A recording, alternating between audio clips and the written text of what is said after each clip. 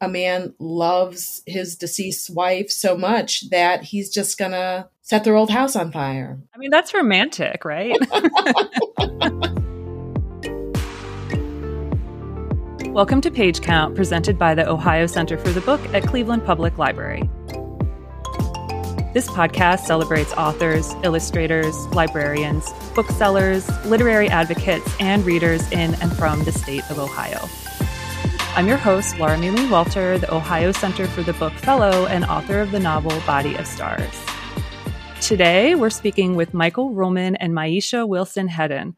Michael Ruhlman is the author of 9 nonfiction books, a collection of novellas, and 9 cookbooks, as well as the co-author of many additional cookbooks, and has been described as a chef whisperer to the stars. He is from Cleveland originally.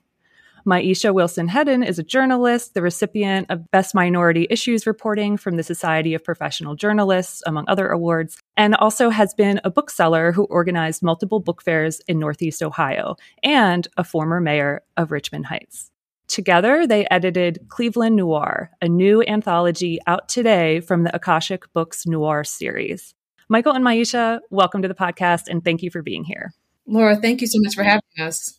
Cleveland Noir was such a fun read. I really enjoyed it. It is a collection of stories and a poem, all set across various neighborhoods in Cleveland. I found it to be a dark and moody and often chilling read that is full of things like arson and kidnapping, embezzlement, ghosts, private eyes, and of course, plenty of murder. So I thought we could maybe start by talking a bit about the noir genre. I know everyone already has an idea of what that is, but I would like to hear from both of you how you view noir stories, and more specifically, why you think Cleveland might be a great place, a fitting place to tell these kind of stories. Sure. Noir is really, as we write in the introduction, really comes down to sex and money. That's what these stories usually revolve around. Almost always, but not always. One story is about revenge. Miesha's story is about money. You know, it's about mood and it's about tone, and its subject matter, again, focuses on sex and money, and usually murder or some form of underhandedness has to go along with that.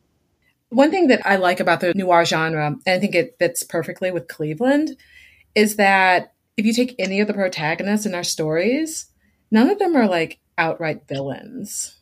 They're mostly people who are just kind of like down on their luck.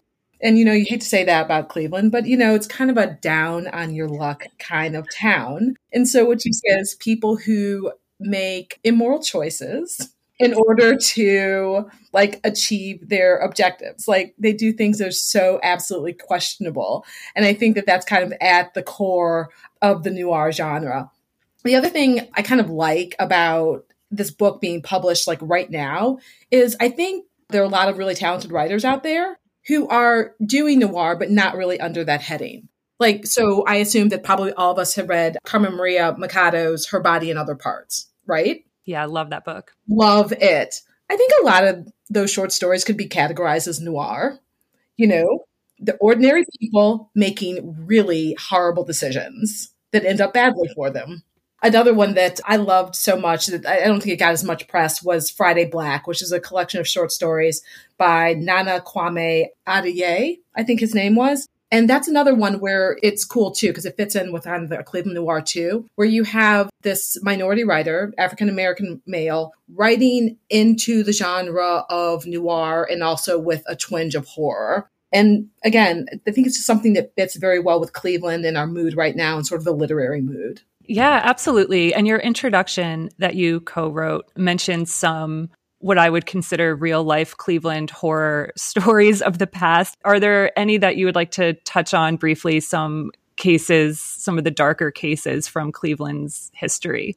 Well, we're all aware of the many stories from the Sam Shepard to the more recent horrors of kidnapping and all that. But they don't really figure into these stories. And I think we sort of made a conscious effort to stay away from them.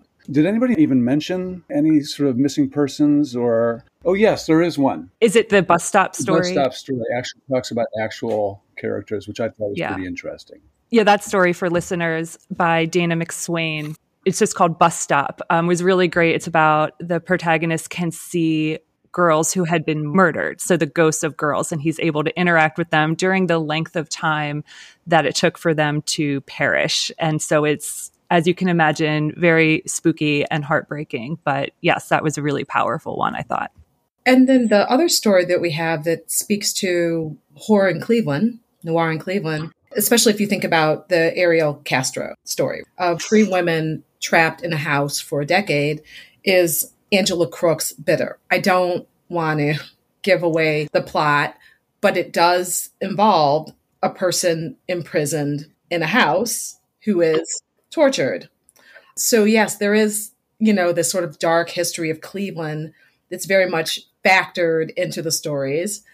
And then I have to also mention one of my favorite stories, Susan Patrone's Silent Partner, which also speaks to an accidental murder that happened in the city of Cleveland around a sporting event.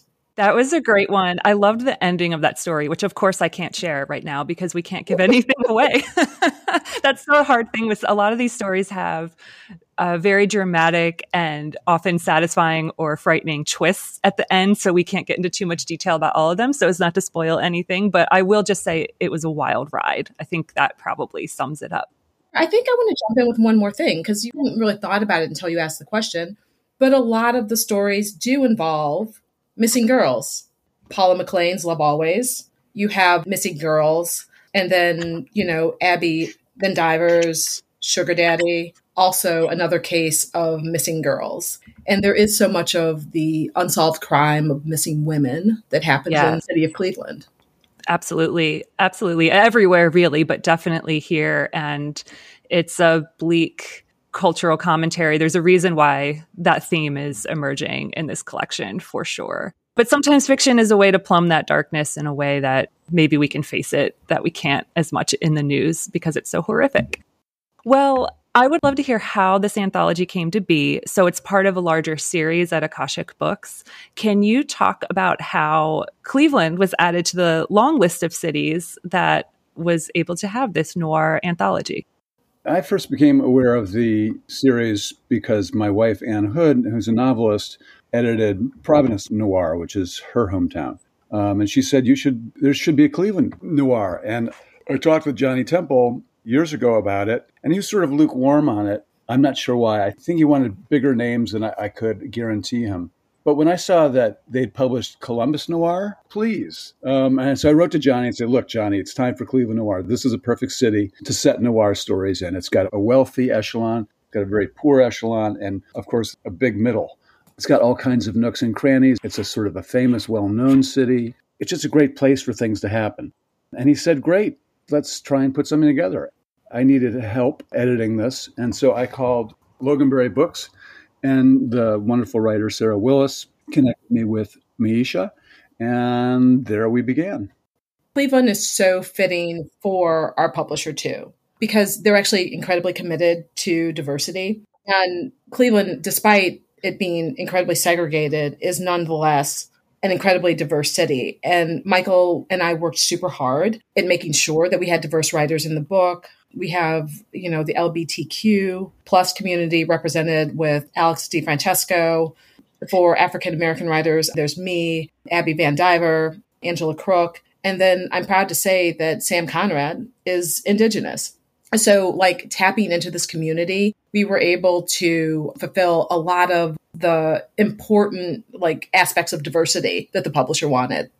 You could tell this was put together in a careful way to make sure Cleveland as a whole is represented. And also geographically, it covers East Side, West Side, downtown, so various parts of the city. And for Clevelanders out there, it is fun to read an entire collection of stories where you recognize all the places, from Tommy's to Lakeview Cemetery to all sorts of bars and coffee shops in Lakewood. I mean, it covers a broad range of Cleveland, which is fun. And on behalf of Cleveland, I hope, Michael, you will tell Ann Hood thank you for the original suggestion. I will tell her.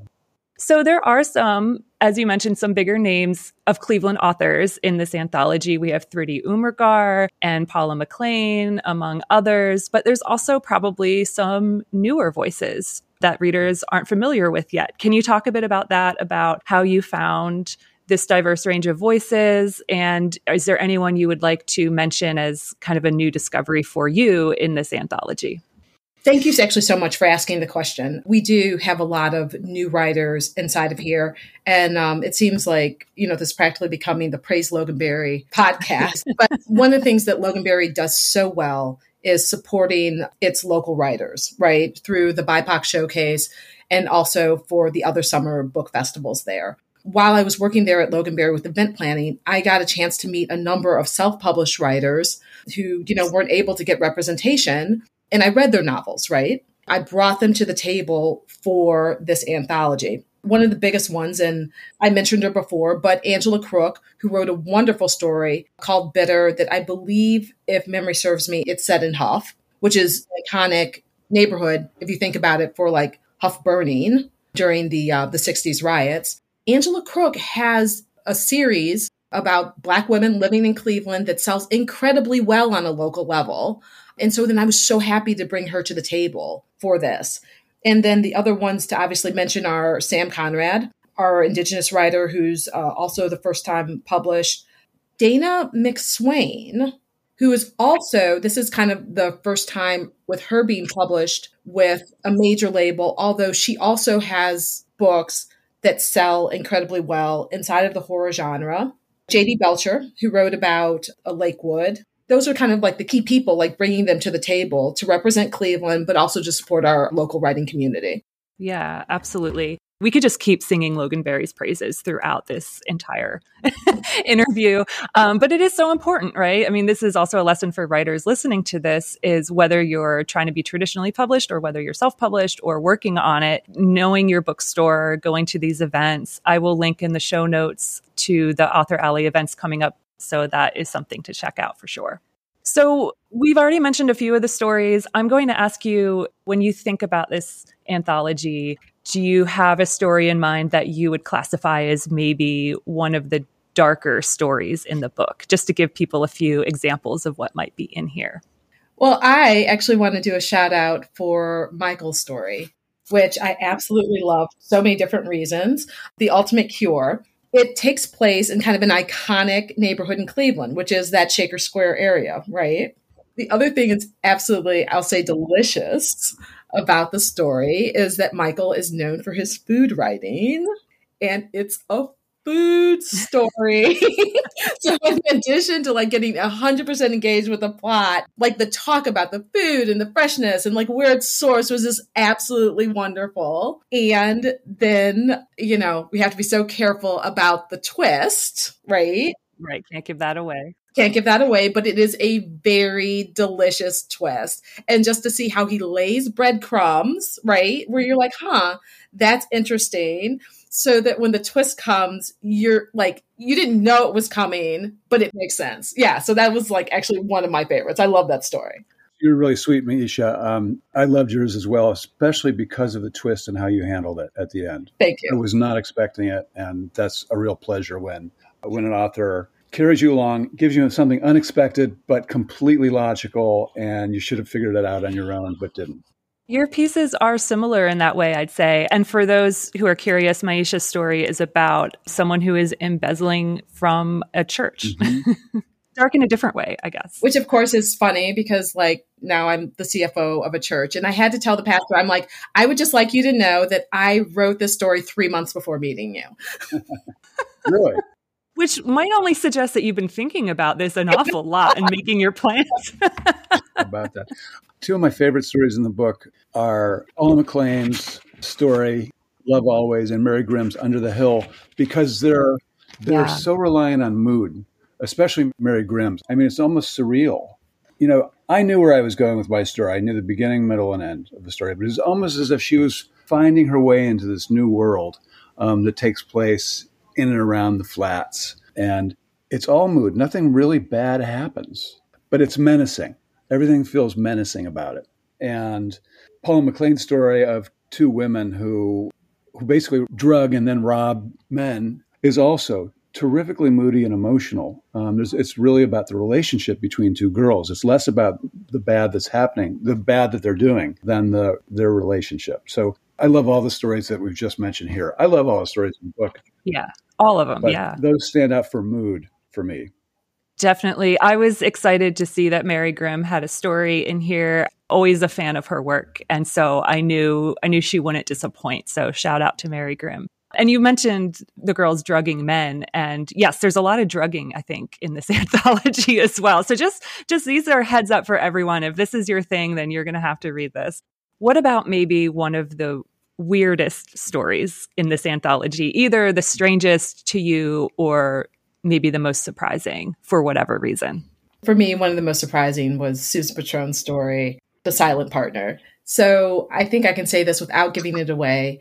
I was unaware that the first person in professional baseball ever killed with a pitch happened right here in Cleveland, of the former Cleveland Indians. I found out recently, too, that this man is in fact buried in Lakeview Cemetery. And in Cleveland lore, like very real Cleveland lore, there is a belief that his death was a blood sacrifice to the devil that the Yankees made so that they could be the most successful sporting team in the history of the world. Amazing. Love it.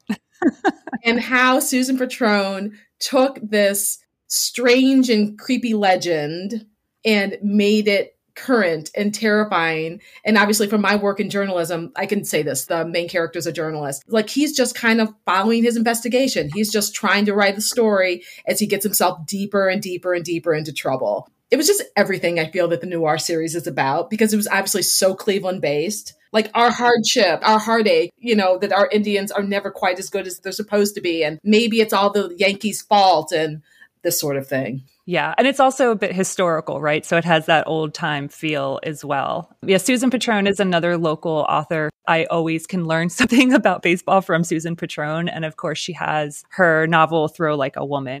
I would love to hear a bit about how this book came together and the editing process. So first of all, I should say it's structured around the neighborhoods in Cleveland. We've got the downtown Flats area. We've got the outliers, the trendy areas. We've got East Side, West Side, and the Heights neighborhoods as well. So was this kind of neighborhood structure how the Noir series is already set up, or were you making those decisions yourselves? How did you decide to structure the stories? We did know that we wanted a geographic spread, right? So, and as we were approaching writers, we were asking them, like, what neighborhoods were they comfortable with writing? So that was definitely kind of a part of its initial structure. Miesha, as I recall, you were the one who, and thank you, were the one responsible for figuring out a meaningful structure for these stories.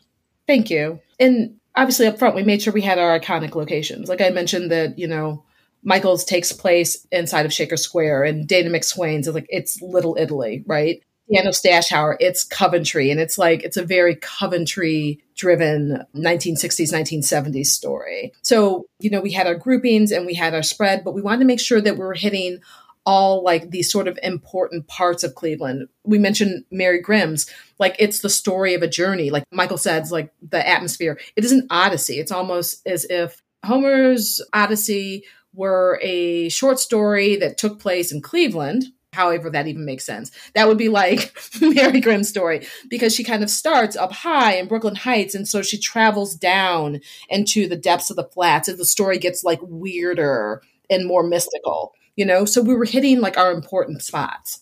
As far as the editing goes, writers would hand in their stories. We had deadlines for them, and then Miesha and I would read them, and then we discuss them. And then one of us would get back to the author with our notes for revision. And for the most part, I thought it worked really smoothly. And all writers were very open to our suggestions and desires. They were all great to work with.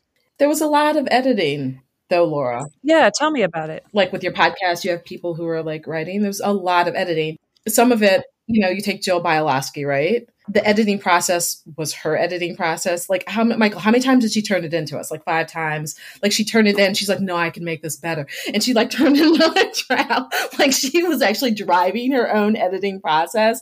And it's Jill Bialowski writing poetry. What are you going to do? Right. You've been like, keep bringing it. Yeah. Good stuff. Like it's sort of very exciting. That was one that I worked really hard on with her. I mean, I'm not a poet, so who the hell am I to edit Jill Bialowski, who's got like 5 volumes of poetry and 2 memoirs and a novel or more than that.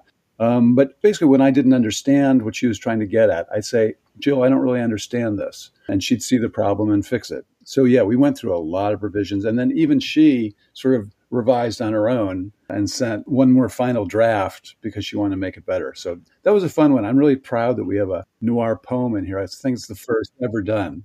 Yeah, that was such a delight to come to the poem. I guess I could say I was expecting it because I read some of the material about the anthology, but it was a nice surprise to actually reach it in the text and read a noir poem. So I thought that was a great addition.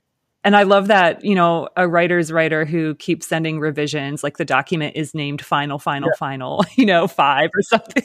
That seems appropriate. Like with Mary Grimm, I just flat out say it. I don't think we changed a word. He teaches writing. When she handed it to us, it was in its final form, right? It was that good. But you know what? I'm proud of the work that we did with our newer writers, with J.D. Belcher, with Sam Conrad, to a certain extent with Angela Crook, even Dee and Pulley, right? Mm-hmm. These were stories where there were substantial revisions over several months. And with a few of the ones that I mentioned, it involved changing 50% of the plot. Mm-hmm. Because this is noir, this is the series. What we're doing, it has to be snappy and engaging. Literally, it must be snappy and engaging. And some of the things just weren't getting there with terms of just action and atmosphere, as Michael said. And so then we worked and we developed people. And I am proud of the final product. I think that all of those short stories ended up very well. And also you have to praise the writers who were, for the most part, incredibly open to the editing process and were definitely listening to us as we talked and handed them notes. Yeah, Sam Conrad, a special note to him. He had a really complex story, and I think that he was writing to figure out what the story was. And once he had it, then it was terrific. But it took a number of drafts before we got at the crux of the matter. Absolutely. That was a good example. What was nice is that he was so open to criticism and rewriting. He really wanted to make the story work, and he did a great job in finishing it off. I think that's important for writers to hear too, to be open to the feedback from editors. It's not about just automatically taking every note ever, but really putting some thought into it when someone's making certain suggestions. Why might they be doing that? How can you find your own solution to what they're saying? I think that is very important, especially for an anthology, because an anthology, I haven't edited one myself, but I've been part of one as a writer, and it is a lot of moving parts. And the anthology editor or editors have to be sure to not have too many pieces that are similar. When I contributed to an anthology, I had to do some edits because I brought up a few points in my essay that other writers in the anthology had already covered in more depth. And I couldn't know that, right? I couldn't know that. And so hearing from the editor is oh, great, I can easily take this out and rework it. So I just think it's so important, especially to be a professional writer of any kind, to be able to take that kind of feedback. How long did it take for you to put this anthology together from when you started finding writers to today, it's publication day? Oh, at least a year. Oh, yeah. A year actually sounds really short to me. So that's great. Do you have any tips for writers who might be interested in submitting their work to anthologies? Maybe you were more soliciting people, which does happen a lot in anthologies, but sometimes there are calls for submission. So for a writer who's interested in submitting something for an anthology like this, what advice could you offer? Well, just based upon this process, what do I know? This is the only one I've done. It's the first one I've done, but this did come up. We did do an open call, and some people submitted short stories, and it was just clear from the short stories that were submitted that they hadn't taken the time to understand Akashic and the Noir series, and they weren't writing for what the anthology is. So I know it's going to sound kind of basic, but my piece of advice would be oh, what do the kids say these days? Know the assignment? Understand the assignment before submitting. Yeah, that's great advice for any writer, no matter where you're submitting to, if it's a magazine or an anthology. Read those anthologies. See why they work. If you're submitting a food article, read the food magazine that you're submitting to and see if it's in their style, if it's what they do. So, yeah, Miesha's advice is spot on.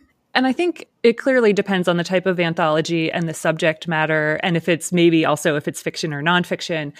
But I could offer an additional tip for writers. The anthology I was in, I submitted to a call for submissions. And I had one idea originally that would just be more of a personal story, but I knew in my gut immediately. I thought, is this really interesting enough, or is it special enough? Like, why would they pick my piece out of probably hundreds of submissions? Like, you really have to be tough with yourself and ask, what makes this stand out? You have to be realistic about whether it's interesting enough, I guess. I think for this anthology for fiction, maybe that's a little harder to know because they won't know what else is being submitted. But I can definitely say the pieces that are in this anthology are very unique, all of them in different ways. So I did want to say the only thing that we did do was make sure that each person had chosen a neighborhood, because you can't do two Little Italies, you can't do two Coventrys. So that was the only restriction we put on people, is that you had to choose your neighborhood before you wrote the story. Ensure that we had a diverse set of neighborhoods.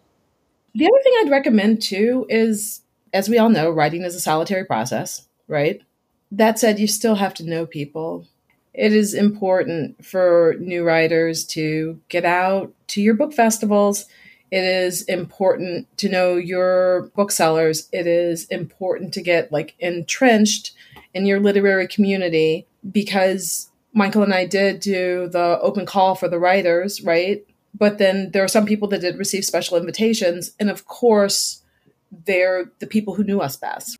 I know that networking can be hard, and I get a little vomit in my mouth when I even say that word because it's so gross. But you have to get out of your house and know people. I'm also someone who the word networking, no thank you. I am a classic introvert. I just like to be at home writing. But I agree, it's so, so important. And you don't have to think of it as networking. You're not going to an event to try to schmooze someone or get something from them. Just show up is my advice. Just show up. I mean, back when Brews and Prose was a thing, which I really miss that reading series, I would just go as many months as I could. I think I saw you read there, Michael, one of the times. I would just go and just go by myself or go with friends, either way. And the more you go to things like this, you run into people that you recognize and you start talking. That's all it is. That's all it is. Or going and buying your books at a Loganberry or another indie bookstore instead of ordering them all online. I think that makes a huge difference. Absolutely. Mm-hmm. Well, what about any advice for writers who might be interested in editing an anthology? I know there are different ways of going about this. Now, you already had the publisher, of course, with an established series, which makes a big difference. But if writers say they have an idea for an anthology, either on their own, or maybe they want to approach a publisher with a pitch for an anthology, do you have any advice for them? I'm sorry my wife Ann Hood isn't here, because she's done 2 anthologies, 2 of them on knitting. She's working on proposals for 2 more anthologies. And you pitch it just like you pitch any other book. You write a proposal and you say who's going to be in this anthology and what it's going to be about and who the audience is and what the final product is going to look like. And then you shop it around to the various publishers. Yeah. And you had mentioned earlier, in terms of getting big names for the anthology, I know that can sometimes be a challenge where you might want some name recognition, but you need to get them on board before you can pitch the book. Do you have any tips in that regard? We had no strictures from Akashic and Johnny Temple, its publisher, how many big names we had to have. But there's some people that I did reach out to, like Mary Grimm, whose stories are award-winning, and she's published in the New Yorker and things like that. And there were a couple of Cleveland writers who are well-known who declined, who just said, I'm on deadline. I cannot do it. I wish I could. One said, I just don't write. I'm a nonfiction writer. Susan Orlean, we talked and she said, I don't write fiction. I just don't. I'm a nonfiction writer. So we didn't have everybody that I wanted in the edition, but we got a great diversity of writers. And especially like Miesha's calling attention to the less published writers who are included in the Noir. They're every bit as good as the more experienced writers. One more question about the anthology before I ask each of you one individual question to wrap up. In your introduction, you wrote that these stories are really about love.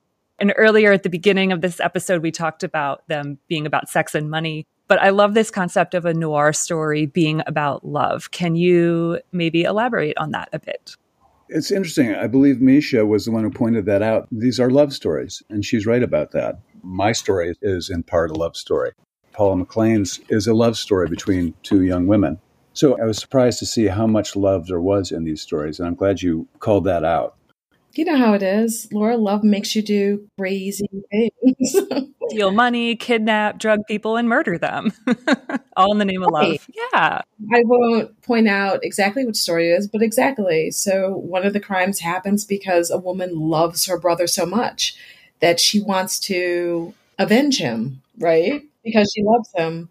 I mean, and if you think of Alex DiFrancesco's story, a man loves his deceased wife so much that he's just gonna set their old house on fire. I mean, that's romantic, right? It's this intensity of emotion that comes around love. And like I said previously, one thing that I really like about the stories is I don't think that any of the protagonists are 100% villains. Like we don't have any Iagos in the story, right? They are ordinary people who are driven by love and loss, and they make absolutely the worst decisions around the intensity of their emotions. Yeah, it's remarkable. The majority of stories in this book hinge on love. I hadn't thought of that until Miesha called my attention to it. And you called attention to how many people are drugged in these stories. I didn't. It's fascinating. That it is. Okay. Well, so Michael, as we start to wrap up, I am curious. You're a really well-known food writer. You've authored or co-authored over 24 books. Would you like to call out one of your recent books for our listeners, maybe make a recommendation? And also, part two, tell them maybe a bit about your Substack as well. Oh, thank you. Yeah, well, I've got a book out now called The Book of Cocktail Ratios. I've gotten into cocktails. Started during the pandemic when we were all, I was in a pod of 5 people, and each evening, part of the routine was we'd have a new cocktail at the end of the day, and it was fun. And I recognized how interrelated all our cocktails are, and I wanted to explore that in the book as I'd explored it in my book, my cookbook ratio. So I'm really happy with this cocktail cookbook, and I am loving writing my Substack newsletter. It's sort of food-based, but we also get into cultural stuff and movies and book recommendations, and blogs kind of went away. They went the way of the CEO, and so I kind of lost my community there.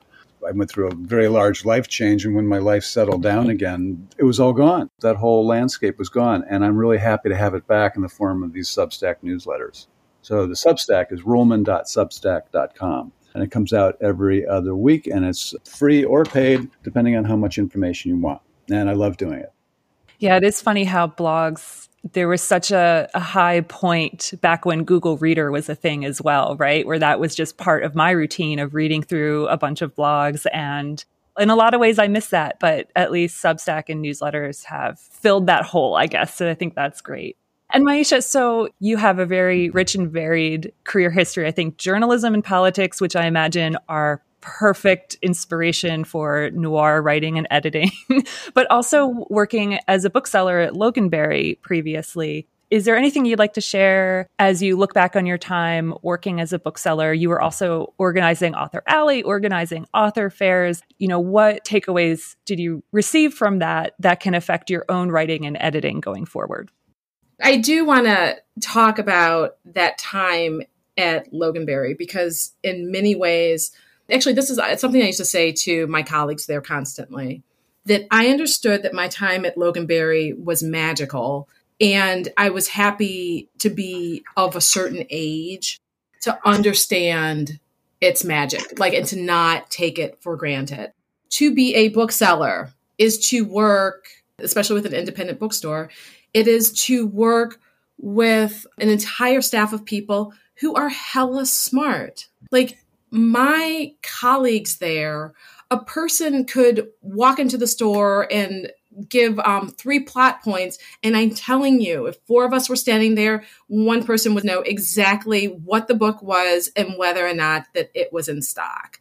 It was just fantastic. And then obviously there's the thing, not only just literature itself, there was the thing of the craft of bookmaking, because, obviously we have the archival books and the rare books there. It was just an amazing experience. And I think that also part of the reason why I took to it was, it's going to sound like a little bit of reach, but it very much tied into my journalism and my political work, because I understood what I was doing at Loganberry was its own kind of advocacy. It's like it was its own kind of activism, because I could take a book that I fell in love with by a minority or unheard of writer, and I could hand sell that book. Like within the environment of Loganberry, I could make it a bestseller through promoting it, particularly like with Angela Crook and with Dana McSwain. You know, they walked in the doors and they were like, this is my novel. And I would take the time and read it and really appreciate what they were doing with the work and, you know, give them the best spot at Author Alley and like walk people over to their table, like explain why the book is so good and really kind of like to give birth to art, right? To bring the craft of writing into the world, into a brighter audience. And I loved what I did there. I'm sure you can tell because I'm getting passionate about it. I kind of very much felt with Cleveland Noir, it was extension of what I was doing with Author Alley. I loved it. I did. I loved it. There are a number of famous independent bookstores on the coast, on the East Coast and on the West Coast that are unionizing. I hope that that works out because I think the only reason anybody ever leaves bookselling is to make more money. And I think what we really need to do is to find a way for that retail profession to have a living wage so that these intelligent, well-educated people can continue to support the literary arts in a way that the writers need and the publishers need and the agents need. Like we're this incredibly important distribution channel. And I just hope that, you know, we can figure out the economics so people can stay in the field. I think that might be a perfect, hopeful note to end on. So I want to thank you both so much for being here. And for our listeners, today's the day. Cleveland Noir is out. So please go get yourself a copy and scare yourself. And you can get a copy ideally from your local independent bookstore. So thank you both so much for being here. Thank you, Laura. Thank you, Laura. Page Count is presented by the Ohio Center for the Book at Cleveland Public Library. If you enjoyed this episode, please subscribe, rate, and leave a review for Page Count wherever you get your podcasts. Learn more online or find a transcript of this episode at ohiocenterforthebook.org. Follow us on Twitter at CPLOCFB or find us on Facebook. If you'd like to get in touch, email Ohio Center for the Book at cpl.org and put podcast in the subject line. Finally, follow me on Twitter and Instagram at Laura Maylene. Thanks for listening, and we'll be back in 2 weeks for another chapter of Page Count.